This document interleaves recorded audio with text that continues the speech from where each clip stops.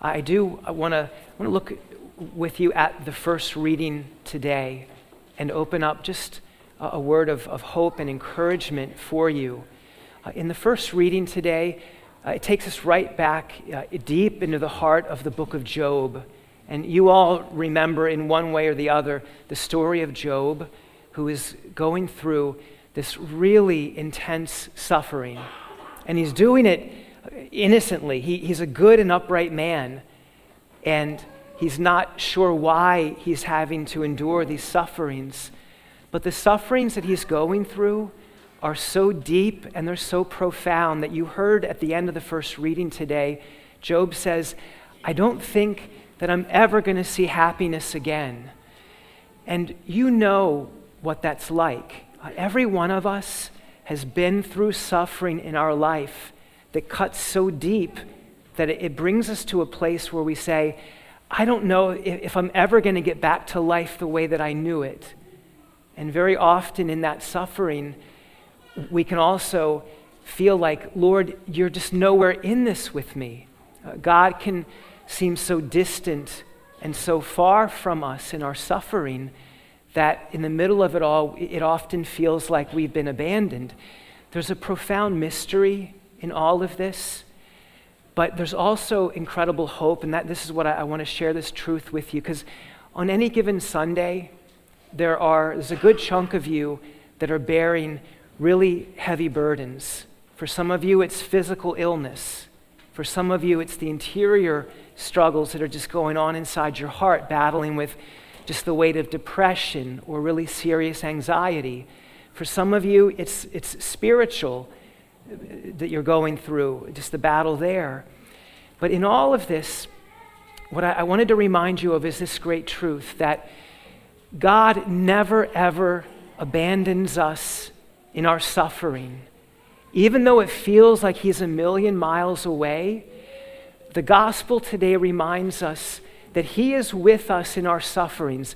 The crowds in Capernaum come to him who are sick and ill and afflicted, and he's with them in the midst of that suffering. And he is with you.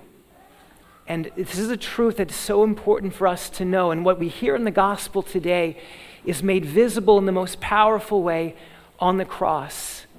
Jesus with us in the depth of human suffering to the point of death itself. This is the truth of his love for us, that although it feels like he's not with us, that he's gone and absent in our suffering, he's actually with us in the time when it feels that he's the farthest away, he's the closest to us. And not only that, not only is he really with us, but this act of love on the cross transforms all human suffering. We would look at this and we would say, there is no way that God could possibly be present in that. This man died a useless death by the Romans, and it doesn't look like anything good came of it. And meanwhile, the truth is, this is our salvation. This is the greatest work that God has ever done, is in the place where we would say God is absent. But in this sacrificial offering of his life on the cross, enduring the deepest sufferings we could ever imagine, he radically changes and transforms every human suffering.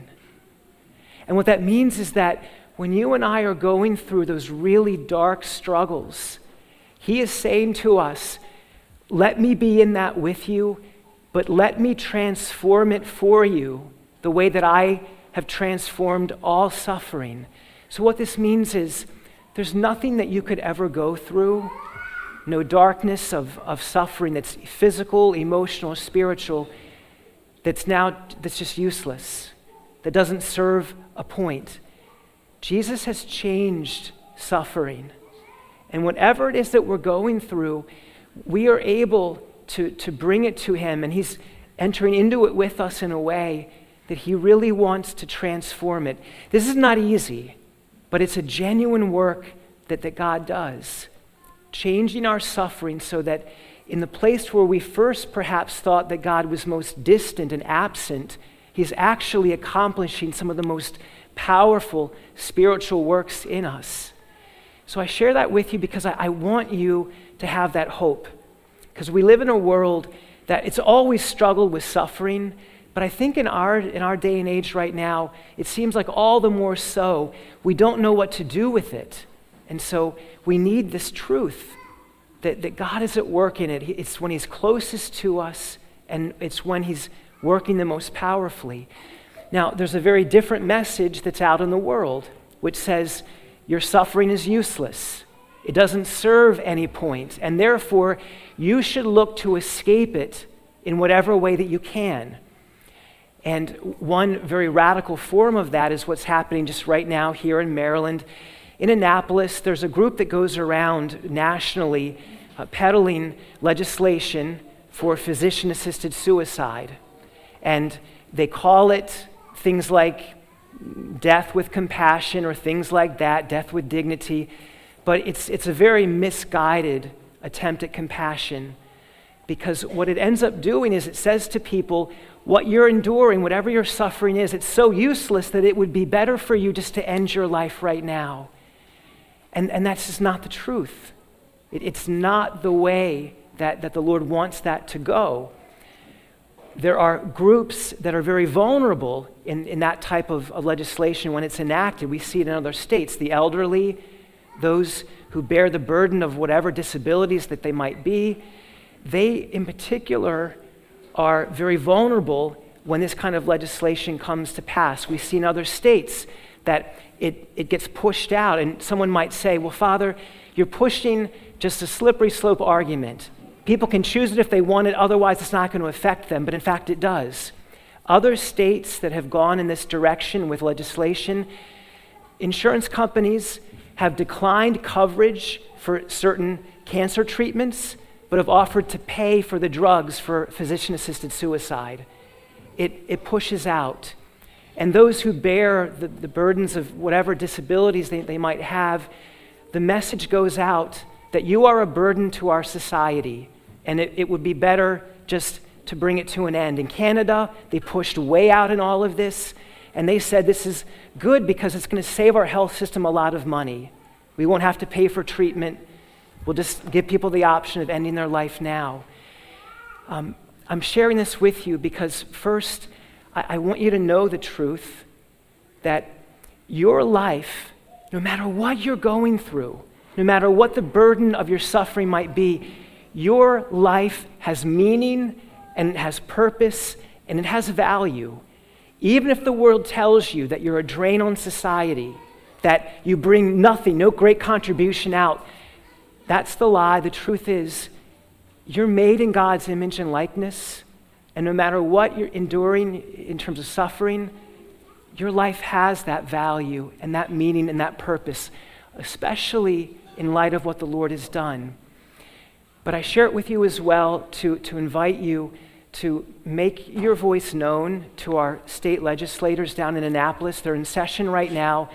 This bill is being discussed in the committees, and it's important for us to make our voice known, to let them know that the outside group that comes and pushes this, it's not a good law for us as Marylanders, and it's not a good law for us individually. I mentioned this in the bulletin this weekend, but tomorrow we'll send an email out. I want to give you an easy way to make your voice known in all of this, because it's such an incredibly difficult thing, human suffering, but we need to know and hold on to the truth that our life has value and purpose no matter what it might be that we're enduring. And we need to know that, but we also need to let others around us know that as well. And that's part of the way that we love one another, is by upholding that dignity that each of us has, even when the world might look at someone and say, your life doesn't seem to be contributing. Our value and worth are much deeper than that. So thank you for letting me share all of that with you this morning. I'm going to hand it back over to Father Maurice. There's not another homily today. We'll just let you continue on with the prayers and bring all of this to the Lord. Have a wonderful and a very, very blessed Sunday.